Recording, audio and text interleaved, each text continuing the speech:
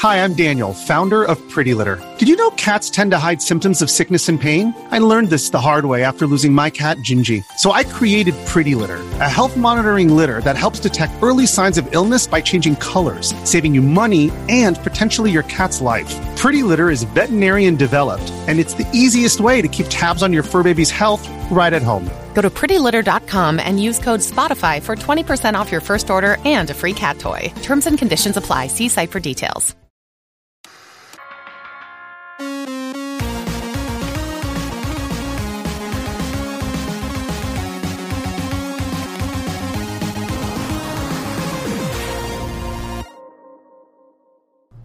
Hey guys, welcome to this week's podcast.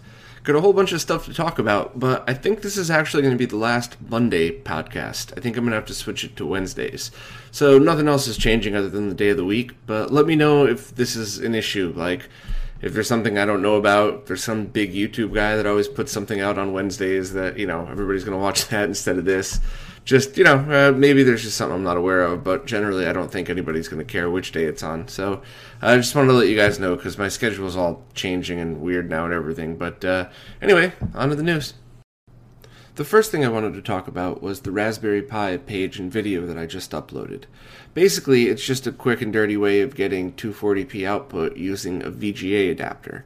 And at the moment, I think that that's the easiest and cheapest way to get 240p analog out of a Raspberry Pi. Those adapters are only like $6 pre-made from Hong Kong. So, it seems to be pretty quick and easy, but that's really just kind of like a beginner, let's get started way to do things. And I really plan on diving a lot deeper into this because I believe really strongly that the Raspberry Pi is a great platform for us to all develop on because everybody around the world, no matter what your first language is or where you're located, we could all get that nice cheap little piece of hardware and we were all working on the same exact thing. Whereas all those years I built all those custom Windows installations for arcade stuff, it's like, whatever I make here is going to be different. I can't send that image to somebody else with one motherboard difference with it, Anybody that's dabbled in Windows stuff knows what I'm talking about. So, the other thing, too, is a lot of the progress I made was because of you guys. I'd made a comment about, I couldn't get this working. And somebody from Portugal actually just instant messaged me on Facebook and said, hey, you need the analog adapter if you're trying to do it through digital. So all the code I had was all the right code. It was just I was using the wrong thing. So I'm going to dig a lot deeper into this. The next thing I want to test is how to use the HDMI out to get 240p, because a lot of people that already own HDMI to VGA or component adapters would probably rather do that than buy a different VGA adapter. And there's tons of other things you could do, so I figure that's all a good start, and I'll do that one next, and then I'll dig deeper into, like, getting the pixel perfect resolution and all that stuff. But any suggestions you guys have, let me know, and, any questions, anything you want me to focus on, stuff that's, like, a priority, just let me know, and I'll try my best to get these videos out in a reasonable time, because it's something I'm still having a lot of fun with, so I'll definitely be doing it, on a regular basis. I'll be working on it. So let me know what you'd like to see. Next, Ben Heck rebuilt a Virtual Boy to make it wearable and improve a few other things on it. And I thought it was a really cool video. I liked watching it. And I wish I'd be able to buy something like that, because although I do like the Virtual Boy, it's really uncomfortable just leaving it on a desk and leaning in, or like what my cousin Scott does, where he actually will like lean back and prop it up against him. And it's just, yeah, I don't know. I think that product was ahead of its time, and it could have been a lot better, but it's really fun to see that people are still modding it. And there are some great games for it. I mean, I like Wario. I think that's a great Mario game, and I actually like Mario Tennis, too. I think it's just fun and cool to kill some time with. So hopefully we'll continue to see more mods, and who knows, maybe somebody will come up with a way to rebuild what Ben Heck did and make it so that you could just have a nice wearable Virtual Boy. So we'll see. Next, the Neo SD team just released the AES version of their Neo Geo ROM cart. So they originally did it for the arcade machines, but now for the home consoles you could have it as well. I just bought one to test, and that thing was $500 after shipping. So hopefully this thing works pretty good, but I'll do a full review of it as soon as it comes in, because I'm really interested to see how it works and if it's worth the money. Darksoft also posted an update on his Neo Geo ROM cart. He said that he'll also be starting with the MVS arcade version first, but it'll just be about 3 or 4 weeks between that and when the home console, the AES version, will be released. So it's exciting that there's now 2 choices of ROM carts for the Neo Geo, when for years we had none. But I'll be getting that one in as well, and I'll do a full comparison of both and see which one's better for whatever reasons, and kind of put them both through their paces, and then very quickly sell whichever one I don't want to keep because I can't afford to buy 2 Neo Geo ROM carts. A new mod board was just released for people that have Sega Nomads with LCD screens in it. It's a pretty cool board that allows you to switch NTSC and PAL, and it changes the refresh rate. And it's a good add-on for people that already have that LCD upgrade. So I have links to that and the recommended LCD upgrade kit, both in the description. I think that same website has a few other cool products coming out as well. So I'll keep everybody updated on what they have to offer. I just stumbled across a piece of software called Nox that allows you to run Android apps on Windows. And while that's not retro gaming news at all, I imagine that a lot of us do software programming. Maybe you're porting an older game to a newer console. And while things like this exist and have existed for a long time, this one's free and easy. You just install it, drop the file in, and you could use it. So I just figured I'd pass the link across to anybody that needed it, because I'm sure there's a lot of software developers that probably watch this. It looks like 8BitDo just released a retro receiver for the NES Classic. So I imagine it works exactly like all their other retro receivers, in that you could have a long list of Bluetooth controllers that are now compatible with your NES Classic.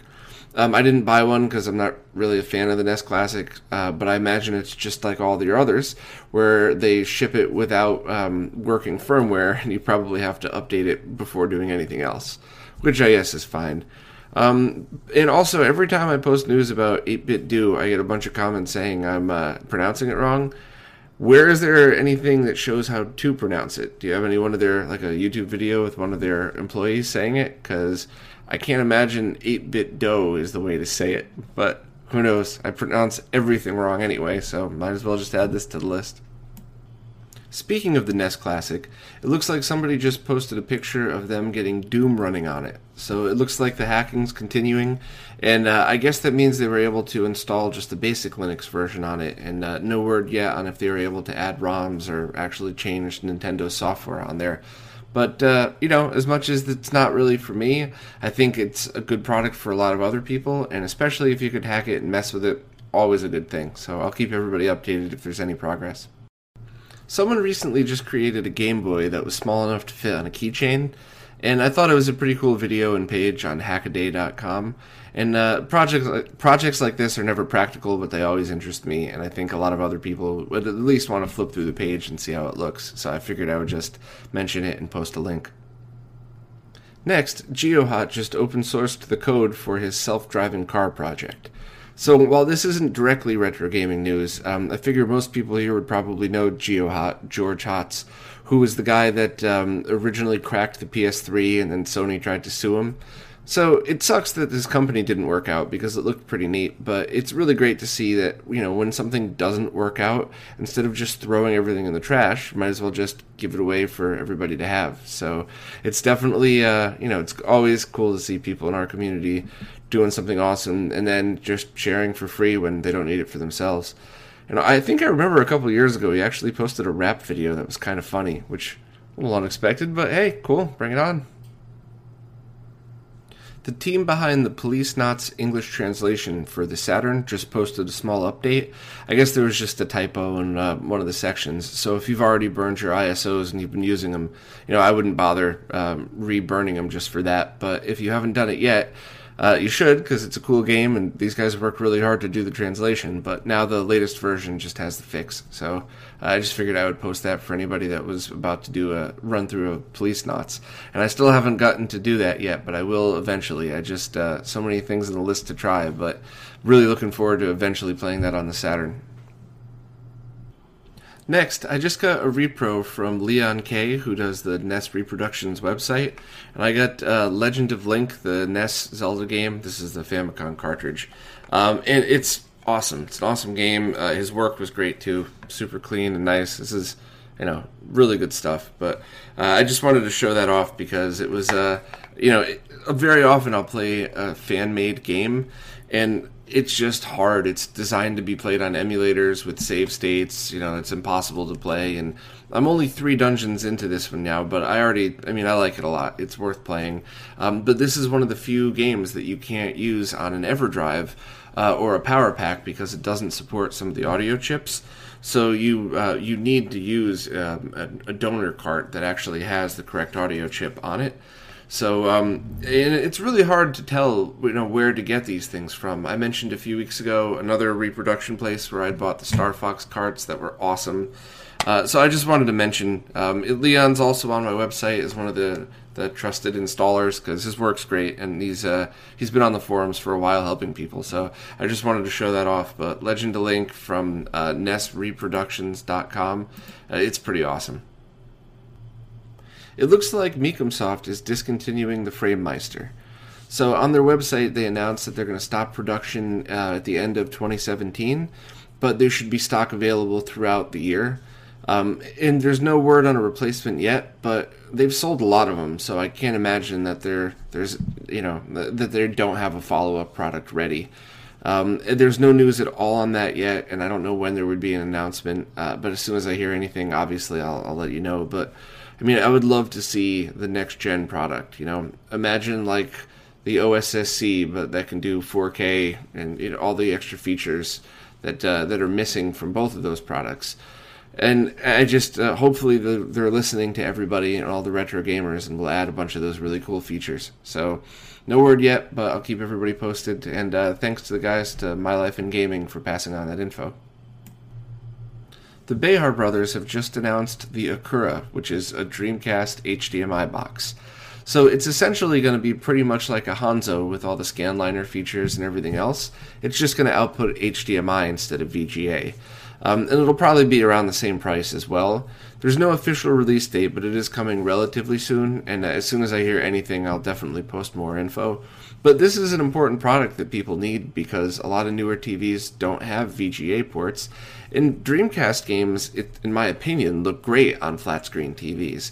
I know it's probably weird hearing me say it because I love gaming on old RGB monitors, but I think the games are in that generation where some of them are modern enough where it really just looks gorgeous on a flat screen, even in 480p. So having this is definitely a welcome addition, and no upscaling features on it yet, but maybe that'll be a different product down the line. But I'm definitely looking forward to trying it out, and I'll get one in for review as soon as I can. Bordy just posted something pretty cool on the Shmups forum about the different SNES amps available and the different issues people are still having. And I'm always interested in his thoughts because he's made so many great SNES mods over the years. And he's kind of at the forefront of a lot of these things. And a lot of the work that I've been doing and the testing that I've been doing is based on the work that he's done. So it's really cool to get his opinion and to see, what he thinks about the different issues still out there. But as you'd expect, I'm still going to continue my work on the SNES, and, I'll still spend hours trying to get 0.01% better of a video output. Because I'm crazy and that stuff's fun to me. But it's a cool read if anybody's into that, and I'll be doing everything that he talks about. I'll also be working on myself in the next few months, and we'll be testing, doing comparisons and all that stuff anyway. So if you're into SNES modding and RGB bypassing, give it a read. It's pretty interesting. Someone just posted a video on YouTube about Tectoy, the Brazilian company that does all the licensed Genesis reproductions. And I thought it was really interesting, and it was kind of cool to see the history behind it and the work they've done. And I just figured I would share it because I always like to see things on different imports and the way the consoles that I've played are handled differently over the years in all the different countries. And I thought it was pretty interesting, and they showed the differences in some of the games and the work that they did. And it actually looks like they made a lot of really, really cool stuff. They also made that Genesis that's about to be released that still just has composite video, which is kind of weird. But other than that, it did look like they had a bunch of cool products. So if you're into that stuff, definitely give it a watch. Okay, now on to the Q&A stuff. Dan Mons actually posted to tell me what the GERT VGA 666 stood for. That's the VGA adapter for the Raspberry Pi. And I actually thought it was pretty interesting. So Gert is for Gert Van Loo, which is the name of the developer that designed it, as well as many other boards. And I guess he runs FenLogic. VGA is obviously because it's VGA. And 666 is due to the GPIO pin limitations, which is basically it could only do 18-bit color, but that's fine for all old console games, so it won't affect us at all for what we do. But I really thought it was pretty cool, and just worth mentioning at least. So neat name, and now it makes sense. Next, Dustin Kramer posted in regards to finding RGB monitors at broadcast stations and things like that. He actually posted a tip that I didn't even think about. A lot of these companies have deals with other companies that source their hardware. So whether it's a post-processing house or whether it's like a big CBS network station or something, a lot of times their IT guys don't buy their own equipment. They outsource it to a completely different company. So when you're looking for these things, a lot of people won't sell you the equipment because the deal's already in place for somebody to come and remove them. So trying to find the names of places that do that kind of thing is probably another good tip. I never had time to walk over to CBS, but I really got to make time to do that because I would love to see what they had to say about it. And maybe I'll have to go back 2 or 3 times until I find a nerd, because us nerds... Nerd love, somebody will understand what I'm trying to do and at least probably give me a good tip on how to do it. So thanks for that tip, and I'll keep that in mind when I'm looking next time for some of these monitors. And lastly, PlasMonkey posted in regards to the interview with Patrick last week. And apparently PlasMonkey was the guy that Patrick sent some of that equipment to see if you could test getting a 240p signal through SDI into one of those BVMs that have the really expensive input cards. And he said that it really kind of worked with 480i, but not 240p at all. And I had checked to see if there was another device that might be able to do it, but that was HD SDI. So thanks to PlasMonkey for working on that for us. And if anybody else has any ideas on how to get 240p into those A-series BVMs, it would be great, because I still see them every now and then, but they only have composite video or SDI input cards, not RGB. So kind of a waste of great monitors if you can't, well, to us, to retro gamers, it would be a waste if you can't have that input. So we'll keep trying, and maybe someday we'll come up with something creative. Well, that's pretty much it for this week. No guest this time, and that was totally my screw-up. I was going to have a bunch of people on, and then I just work up crazy, and I wasn't able to go back out. But I'd kind of like to tell you about what I saw, because I just thought it was really cool, and I'd just like to share it.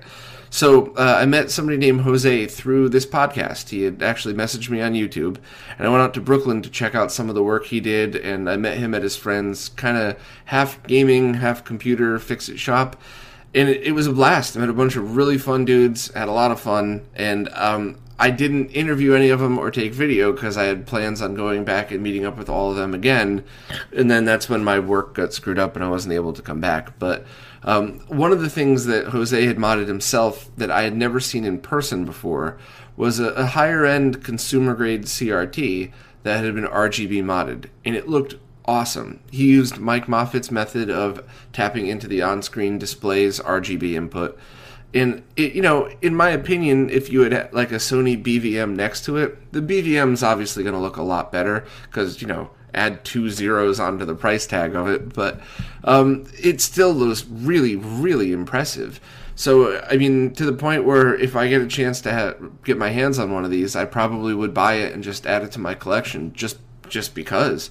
It really changed my opinion on modding consumer-grade CRTs, especially because those are going to be available a lot cheaper and a lot longer than PVM and BVMs are. So hopefully I'll be able to get more in-depth video and comparisons on that, and maybe Jose will do a video with me on how he modded it, because Mike Moffat's got a lot of great pictures and stuff up there, but as far as I know, there aren't any videos yet of how to do it. And I also met somebody else that does custom arcade sticks that looked awesome. I'm totally going to have him build one for me. And he had me try this really awesome Japanese whiskey. So next time I'm bringing whiskey for you. But awesome group of guys. Really pissed at myself for not taking video and pictures with everybody because I had a blast. I had assumed I'd be back already. So hopefully I'll have them all on very soon and, just be able to show you guys what everybody did out there because there's a lot of cool stuff. And I didn't realize there was that many retro gamers out in Brooklyn doing a lot of cool stuff. So I will be back out there again soon. And as always, any comments or criticism, please leave them in the comments below. And I'd love to hear what everybody has to think. And I'll see you guys next week.